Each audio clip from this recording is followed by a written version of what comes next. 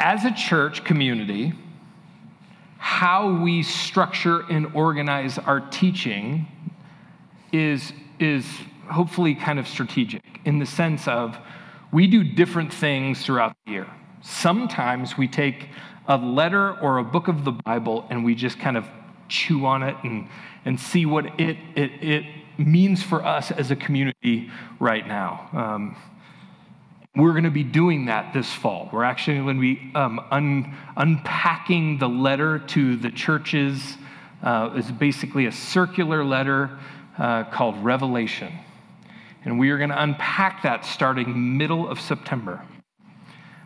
Sometimes we take a practice, like an actual practice of Jesus, and we unpack it and we jump into it and with both feet as a community, like we did earlier this year when we talked about generosity and we talked about Scripture. Sometimes we take a theme. Today we're going to be doing something that, in all honesty, it's very kind of core to where we're going as a church. You could call this a vision series, you could call this whatever, but it's really like a core pillar of who we want to be as a church. And it's gone through a lot of prep. And we are calling this a people who transform. Now, I want to talk about change today. Change. Like, how do we change as human beings? Now, this is not an exhaustive teaching. This isn't like all the answers today. Like some of you are like, yes, give me the answers. How do we change? But this is something I've been thinking about, and our leadership team and teaching team have been thinking about for a long time. And where we're headed as a church, we're kind of re-architecting how we see us, how we see our community and what we're about. And so this is really a core 4 weeks. And so if you're going to be out of town one of the next few weeks or whatever, I would encourage you to keep up to date with this, because this is going to tell you a lot about where we're going as a church. So let me read one of the verses that Mandy read earlier, and then I want to pray for us. 2 Peter 1, verse 3. His divine power has given us everything we need for a godly life through our knowledge of him who called us by his own glory and goodness. Let me pray. God, we are getting into something that is going to open up a great deal of possibility in front of us. The possibility to see things change in our lives, to see things change here in our church. And so this morning, I'm just asking that you would search us. Would you show us what it looks like to be a community that's about change, that's about transformation, that is seeking that not only in our own lives, but in each other? Would you wake us up from some sort of a malaise we might be in? Would you awaken us to the possibility of change? Pray these things in your name. Amen. Many times in our lives, we think that growth and change happen in a very kind of linear up and to the right fashion, like a graph, right? Like you do this step, and then once you reach that step, you take another step. And I just don't think that's how it works. I mean, I wish it was that simple. I wish I could just sit down with you and go, all right, here's the three. You master these 2-3 things, you are going to lead a flourishing, beautiful, hopeful, joy-filled life. Now, there's a lot of churches out there that might tell you that. There might be some self-help books that might tell you that. I just think it's a lot more messy than that. I think changing in our life has a lot more complexity to it. And in our desire to change really personally goes up and down, doesn't it? Some of you might be kind of New Year's resolutions people, where you get to the end of that calendar, like, man, I really need to change some things. And then February, you're like, dang, didn't do so good. But the reality is, change in our life takes effort. It actually takes intentionality. It actually takes outside help, and it takes a bit of commitment. Now, how do we become the kind of people that Jesus was thinking about when he said, "Behold, I make all things new"? How do we become those kind of people? People who are less anxious, less bitter, less angry. People who are less outraged and more kind. People who are less consumed with negative thoughts about ourselves and about others. People who are less inclined to avoid our own pain and the shadow parts of us. People who are more aware of who God is and who we are. People who are more aware of what God is doing all around us. More attuned to the people around us personally. And maybe the kind of people who are more generous with our time and our emotions towards others, our love and our money and our tables to other people. How do we become like that? I read an article a while back, and it's about when people go into Alcoholics Anonymous and they work the plan. They have the power to become sober. And I was reading this article, and the Alcoholics Anonymous statement is transforming alcoholics into people who live flourishing lives of sobriety. Have you experienced recovery in your life? If you've experienced recovery in your life personally or with somebody, or you're going through it with somebody, you know that it is a huge journey. It's an enormous journey. But what makes becoming a sober, flourishing person possible? It's possible because there's a theory of how people change and a set of practices designed to that end in Alcoholics Anonymous. Now, some of you are freaking out. You're like, why are you talking about Alcoholics Anonymous? Well, it's a Christian, it was started with like Christian principles. It's like a really beautiful thing. Nothing's perfect in this world, but you're probably like, Ryan, why are we talking about this? Well, I just want to share with you just really honestly, I've attended a lot of church in my life. Like a butt ton of church. Just seeing if you're awake. And I mean, growing up, youth group, Christian college, went to chapel. I had to go to chapel. It made you go to chapel. You had to like sign a form that you went to chapel. I've been in a lot of, I go to church a lot here. I go to church here more than all of you go to church here. Except for last summer.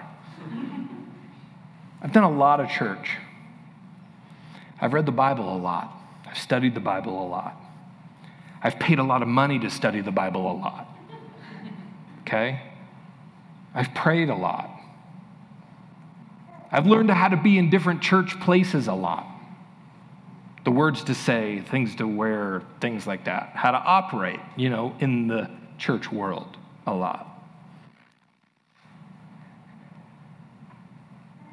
But doing a lot of church didn't change me. It hasn't changed me, like really deeply. I recognized that last summer while I was on sabbaticals, I took a step back and I regrouped how I see myself, how I see our church, what's important, what's not.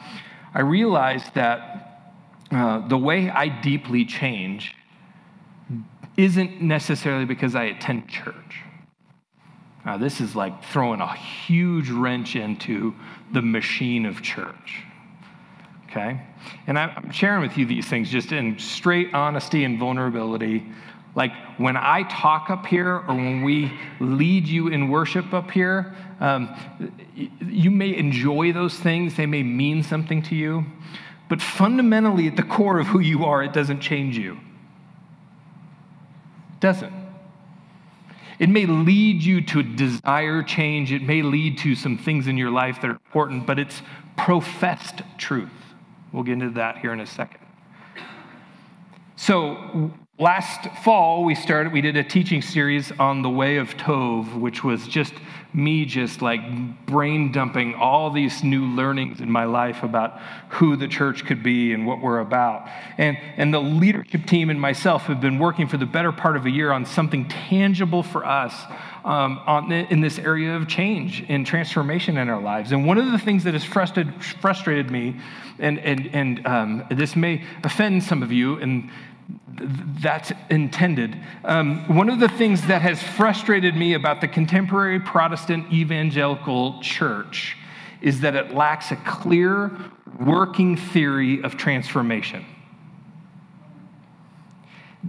A clear working theory of transformation that is then codified in a set of practices that are accessible for those who want to be transformed.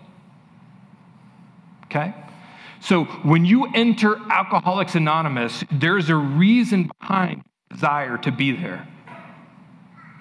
And people tell you as they share their stories that it changed and is possible. Sobriety is possible.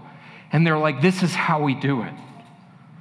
And it's messy and it's not perfect and it's all that kind of stuff. But the goal is that you would one day become that kind of person.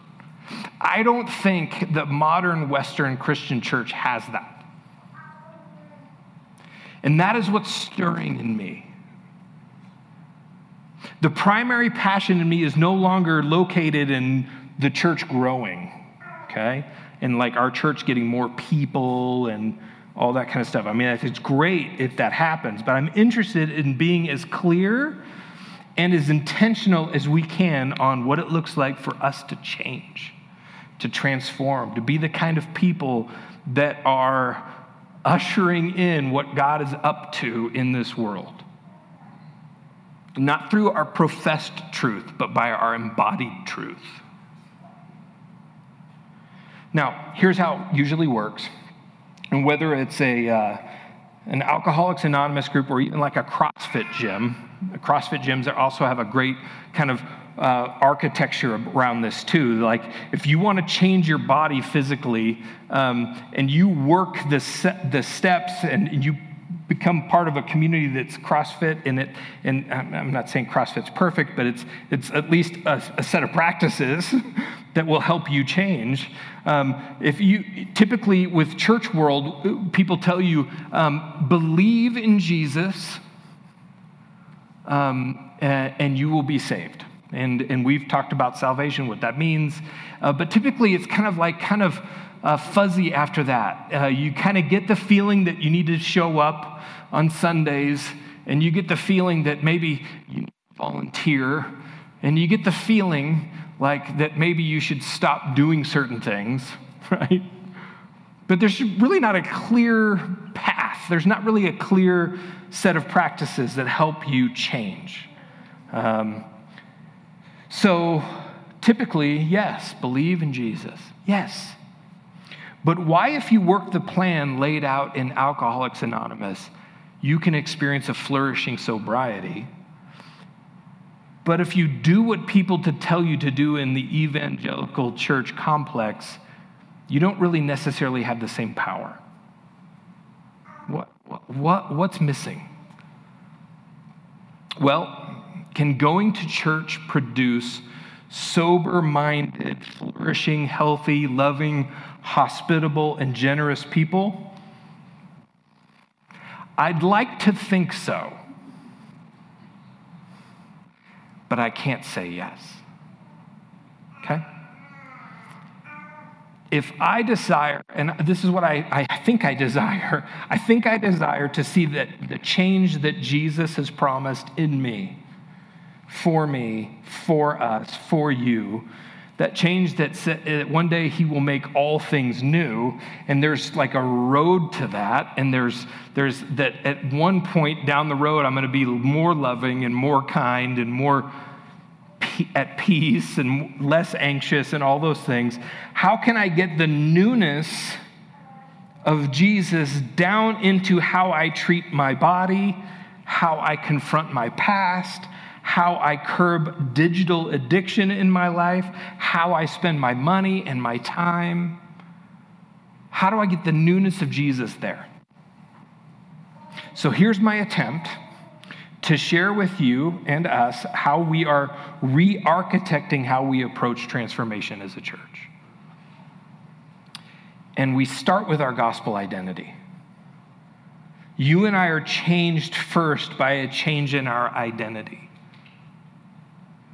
Scripture, biblical writers use big images and metaphors like from darkness to light, from outside to inside, from foreigner to being in the family of God. 2 Corinthians 5:17, this is a familiar verse to many of you. If anyone is in Christ, the new creation has come, the old has gone, the new is here. So when we choose to pivot our lives and express our allegiance and surrender to Jesus and trust Jesus, the scriptures say that we experience renewal at that moment. We experience renewal in your inner person, that who you are fundamentally changes. The old life dies, and in the words of Jesus, you are reborn. 8. Jesus says, whoever wants to be my disciple must deny themselves and take up their cross and follow me. For whoever wants to save their life will lose it. And whoever loses their life for me and for the gospel will save it.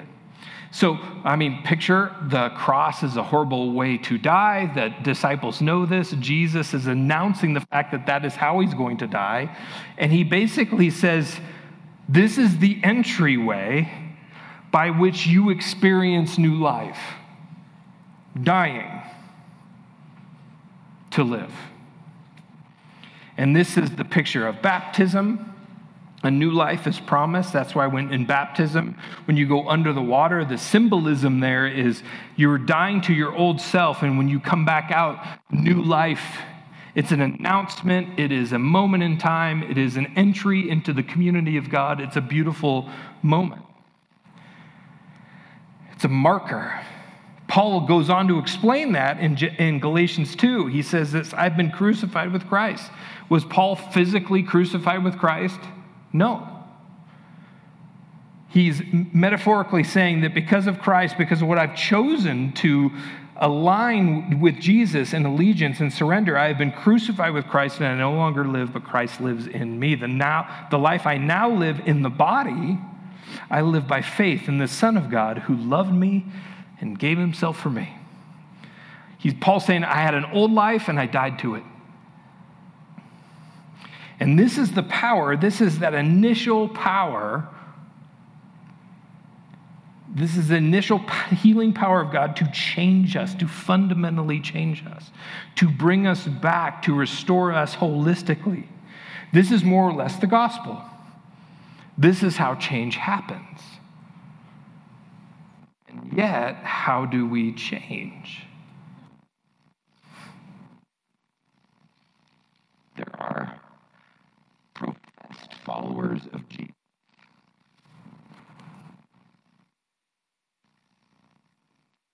Lives of deception, publicly and privately. Many of us who live lives that secretly we cultivate things that are not about Jesus. And oftentimes, especially in the pastoral world, those can make the news. So the question remains, how do we change? If we have a professed truth, how do we change? And why don't we just automatically, when we profess a truth, transform when we trust the gospel of Jesus? Why don't we just automatically just hyper jump to where God wants us to be. This is why the language of identity in the New Testament is so helpful. Okay? You have an identity that is real. It's just not fully realized yet. Okay? It's real, but not realized. So it's real. God says it's who you are, but it's not realized totally by you and others yet. Right? The gospel of Jesus produces followers that are like him in a real sense, but not yet like him in a realized sense. And this is the language of the New Testament. You are a new creation. But sometimes we wake up and we don't feel that.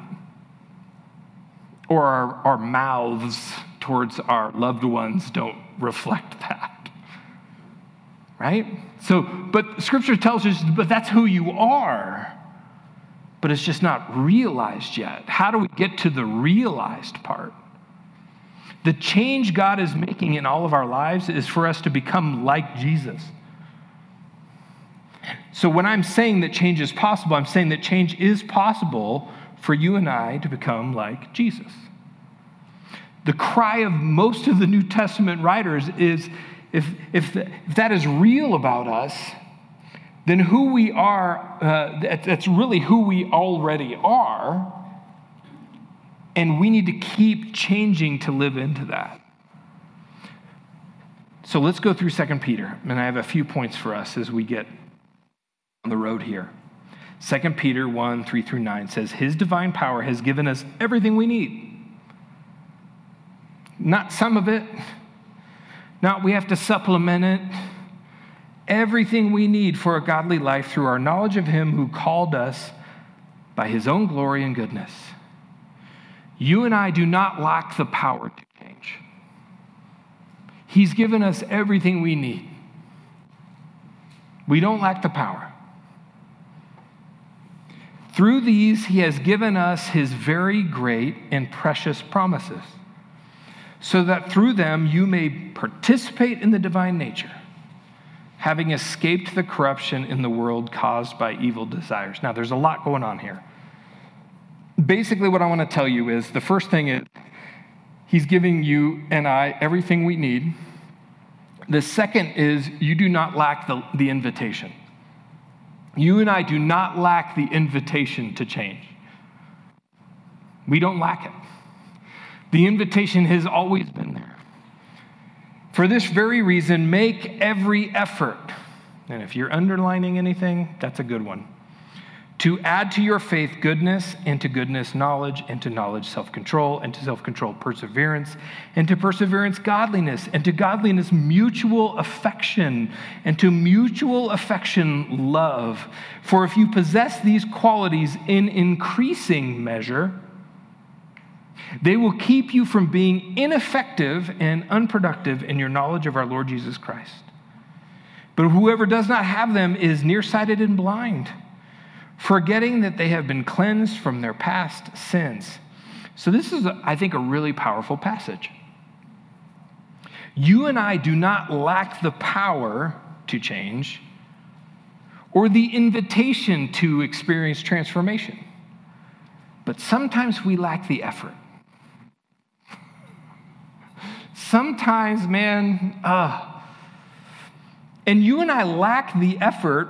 And in the passage here, I think it's just really, it's okay to be honest about this. It's okay to admit this. We have become blind and forgotten. The pace of life, the requirements of us, anybody can raise their hand and go, man, summer went really fast, okay? Okay, that's just a check for you to go, okay, we get wiped in to life so fast that it's just like we become blind and forget that the invitation for you and I and the power for you and I to change is there. It's there for us. A certain kind of ambivalence creeps into our lives. if we're just being honest. Some of us go, I would like to see this change in my life, but this is just the way I am. This is just the way I am. Or there's this voice that's been in your head, or maybe a kind of a narrative script you got from growing up or from things that people have told you, and you just believe it about yourself.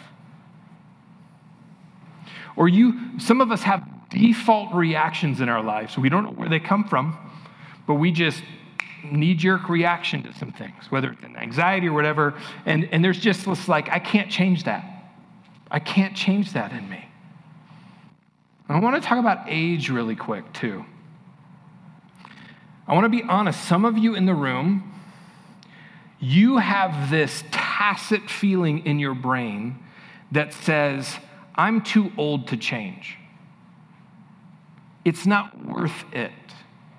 This is just how I've been these many decades in my life, and I just don't feel like it's worth getting into this or pushing into this area of my life that has gone unchanged for decades. And there's like a retirement mentality there that just says, I've done my time, I've done the things, I'm a pretty good person, and I'm just going to let this one ride out. Some of you are saying, I'm too young to really have to work really hard to change. I got to get my career together. I got a family. I don't have time. I'm too young. I'll deal with that when I have more margin in my life. Well, let's just fast forward that, okay? I'm going to be straight up honest with you. If the patterns you're living into right now are kind of destructive and they're not Christ-like, that's going to spill out on a lot of people ahead of you, including your family and your kids and your career. So when I say you and I don't lack the power or the invitation, but sometimes we lack the effort, some of you are freaking out at the word effort because somewhere in your theology, someone told you that grace is completely free and you don't have to do anything to deserve it, and effort is not required. And I'm telling you that that's two different things. God redeems us into his family so that we would become more like him. Not for you to sit there and just be like a grumpy mess of a person with a ticket to heaven.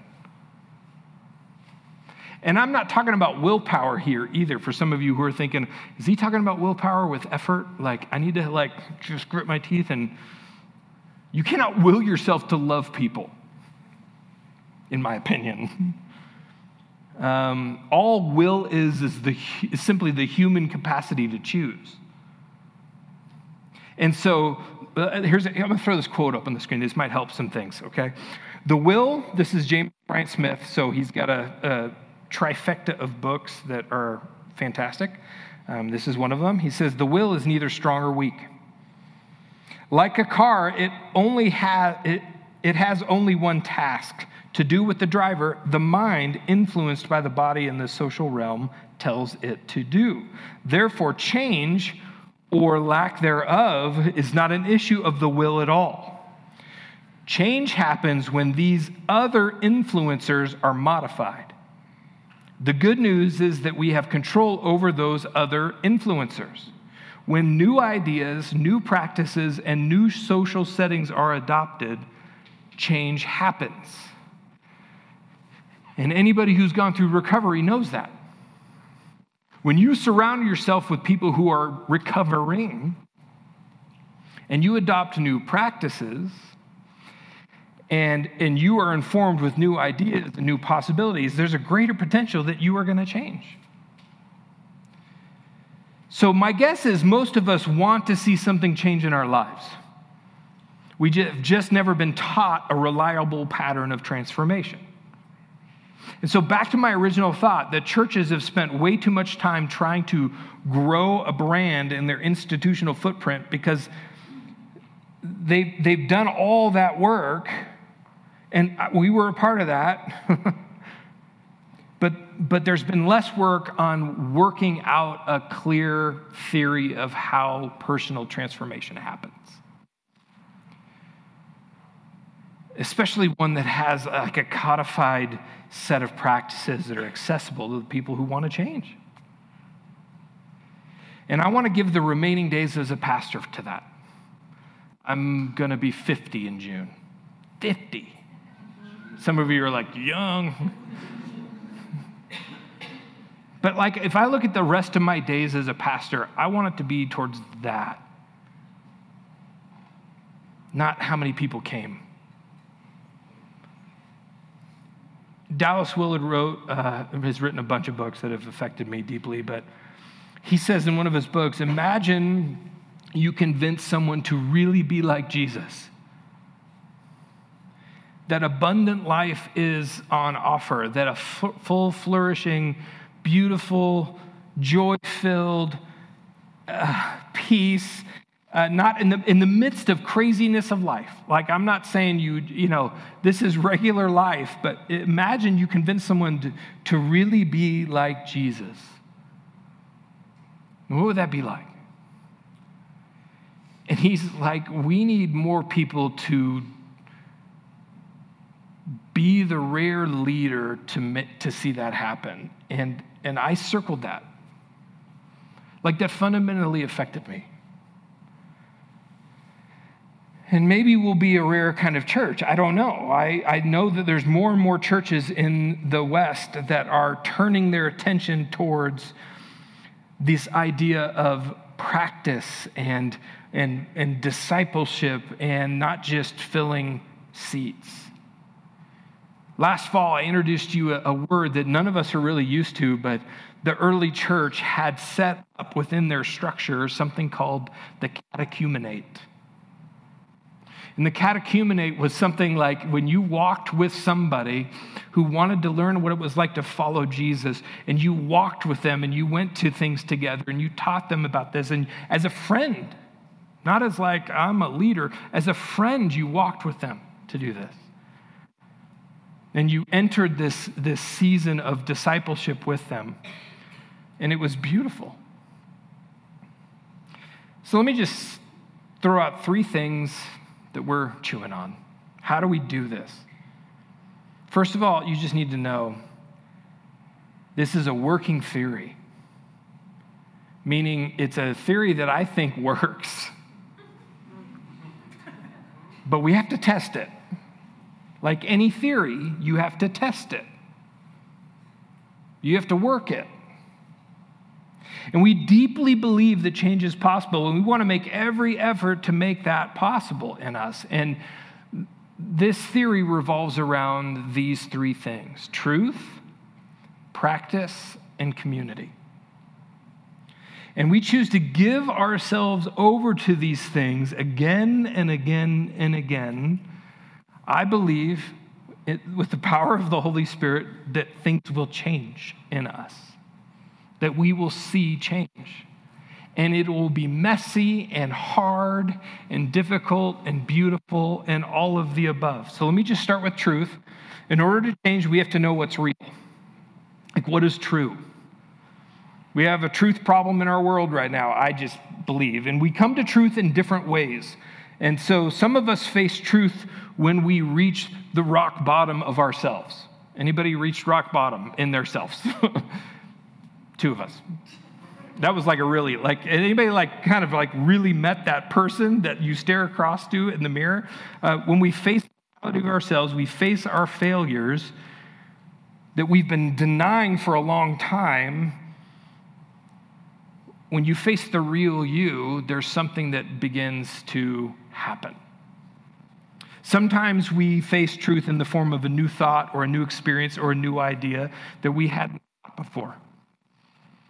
But ultimate truth, in my belief, comes in the form of Jesus Christ. And I think his claims to truth, I can't wrestle away. Way, the truth, and the life, he says that the truth will set you free. These are beautiful statements of who God is in the person of Jesus. And we need the truth of Jesus to change our life. but it's more difficult than it seems. Because there's a difference between professed truth, which many of us are used to, and embodied truth. The Western church has a track record of being really, really, really leaning heavily on professed truth. Professed truth. Neck up truth. Okay? So, I'm going to illustrate this. You're like, what's the diff? Let me illustrate this. The difference is, do you remember that cool 90s fad called the ropes course? Anybody done a ropes course? Yes. It was so killer in the 90s. Like everybody wanted a ropes course. Yeah, but it was hot then. Like every camp wanted one, every church wanted one. Anyhow, so you've never done a ropes course before. You climb up this freaking tall pole. You're strapped into this thing like this. It's really uncomfortable. And you've got a carabiner, and you got a line that's holding you up there. And you get to the top of this pole, and you're taught all of your life that gravity is real, right? And in your bones, you feel it. You're on the top of this pole, and it's like moving, and you're like, okay. And then you're taught, these are just embodied beliefs that you have, that if I fall, I die. And you live by the rule of gravity. But professed truth is, Ryan, trust the rope and jump from the pole you're standing on to a little plank 6 feet away. Now, if it was on the ground, it's like, okay. But it's not. It's 30 feet in the air. And the professed truth is the guy down below going, trust the rope, right? Now, when I stand at the top of the pole with the rope and the harness, I can profess this rope I trust the rope. Okay? I can recite a creed of ropes. Right? I can sing a song about trusting my harness. I can teach about it. I can use historical references and quotes and graphs and charts professing the rope. But embodied truth is actually leaping. Embodied truth is doing it. All right? Is to jump to the plank. That's why it's really hard for you and I to break out of some of the old lies that we live into. Okay? We don't trust. We haven't made the professed truth embodied truth. We have things that we believe about ourselves and about others that are embodied in our bones. They're in our neural pathways, and they are our mental maps, and it goes really, really deep. It goes deeper than you think it goes. Angela was telling me the other day about this study that was done on rats. And what the I don't know if it's psychologists or whoever, but they fed rats cherries. And every time the rats ate the cherries, they shocked the rats. And after a while, the rats didn't eat the cherries. Shocker, right? But here's the fascinating part. The rats had kids. Guess who didn't eat cherries? The baby rats. And I just want to tell you something, that in your hyper-individualistic mind, you feel like you are autonomous to everybody else in your life. And what I'm telling you is, no, you're not.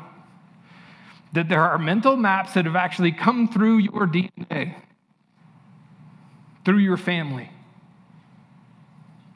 And this is why someone can't trust you. Someone you trust can tell you something that's absolutely true and beautiful about you, and you won't believe it. because you are stuck.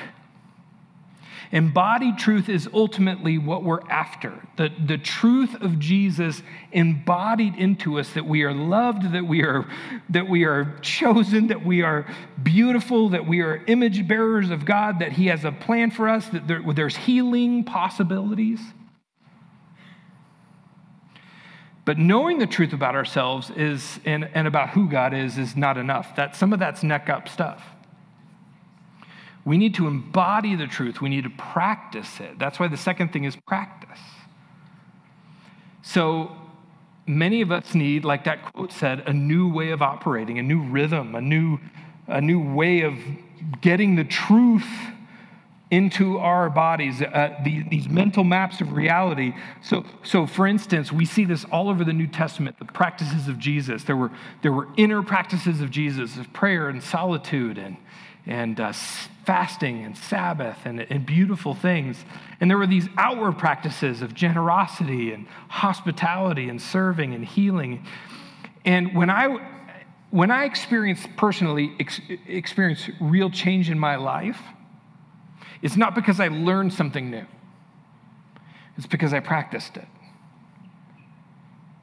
And I have been so neck up, you guys, in my discipleship to Jesus. I'm just being honest with you.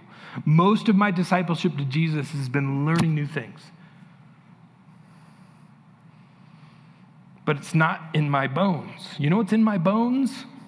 Individualism, consumerism, achievement, earning, hedonism, self-focus. That's what's in my bones.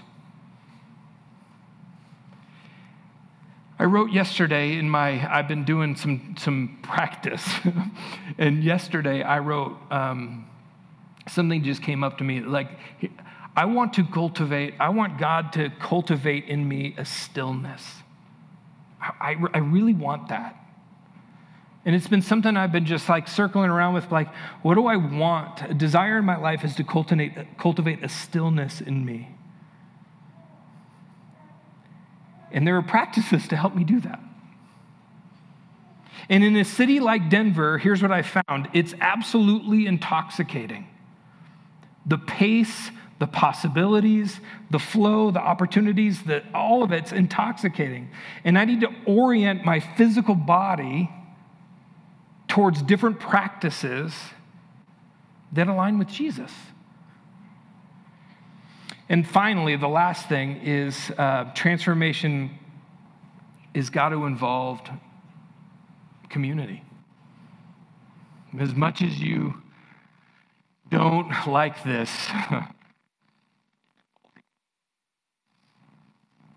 you cannot follow Jesus alone. You need other people to speak into that, to wrestle that out with you. I'm not asking you to be connected to everyone, just a few. So truth, practice, community, it all happens within the ups and downs of life. But we need the Holy Spirit to really transform us. And as much as you think I'm telling you it's all about your effort,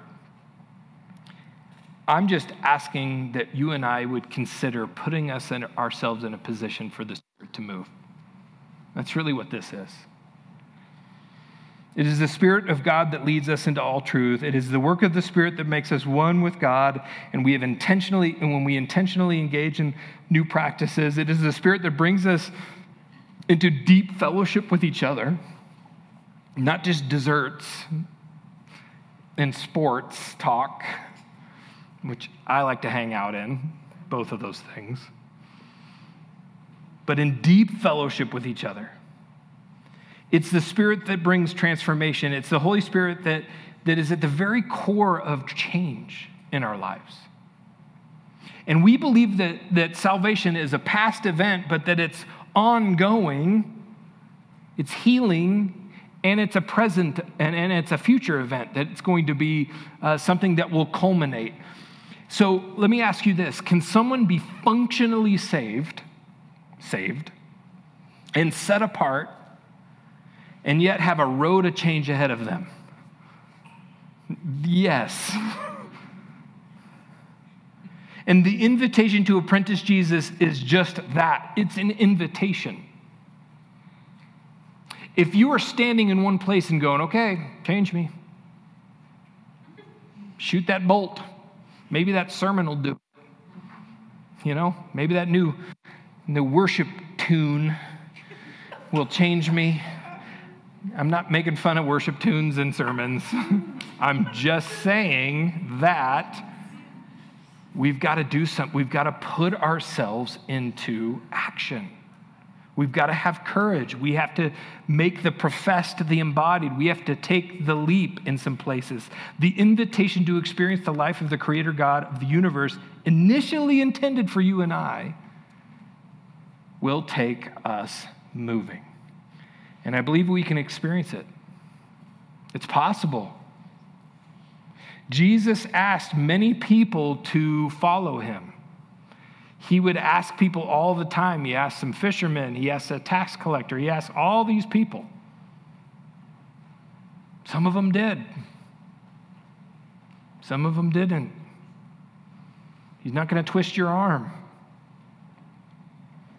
Some of them have the courage and the desire to exert that movement, that step, that effort to follow. We have agency. We're just not in control. The Holy Spirit is going to do that work.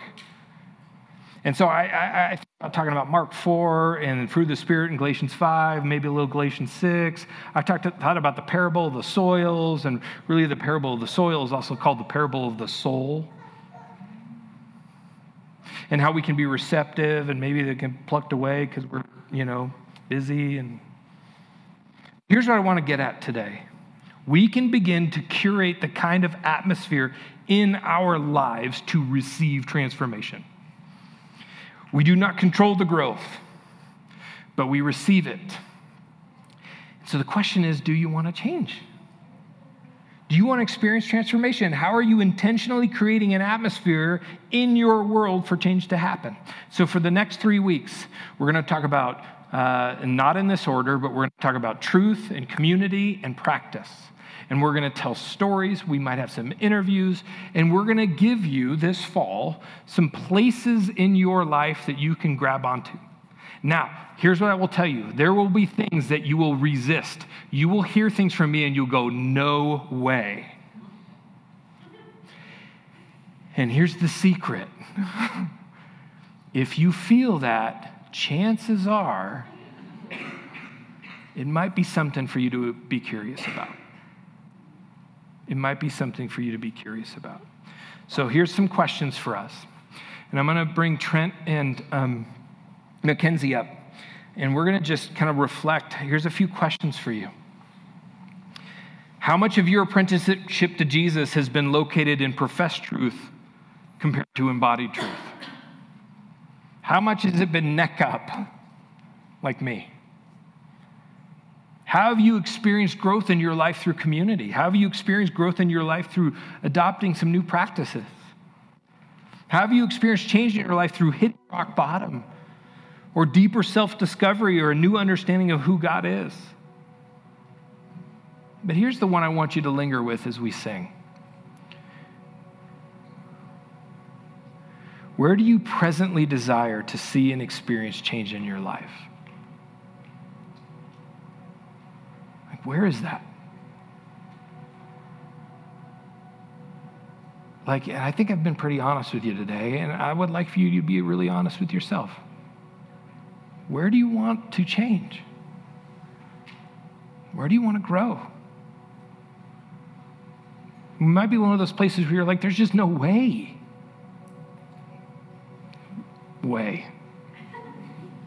There is a way.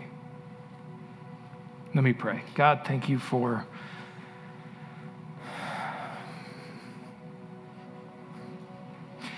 loving us so much that you don't want us to stay where we're at.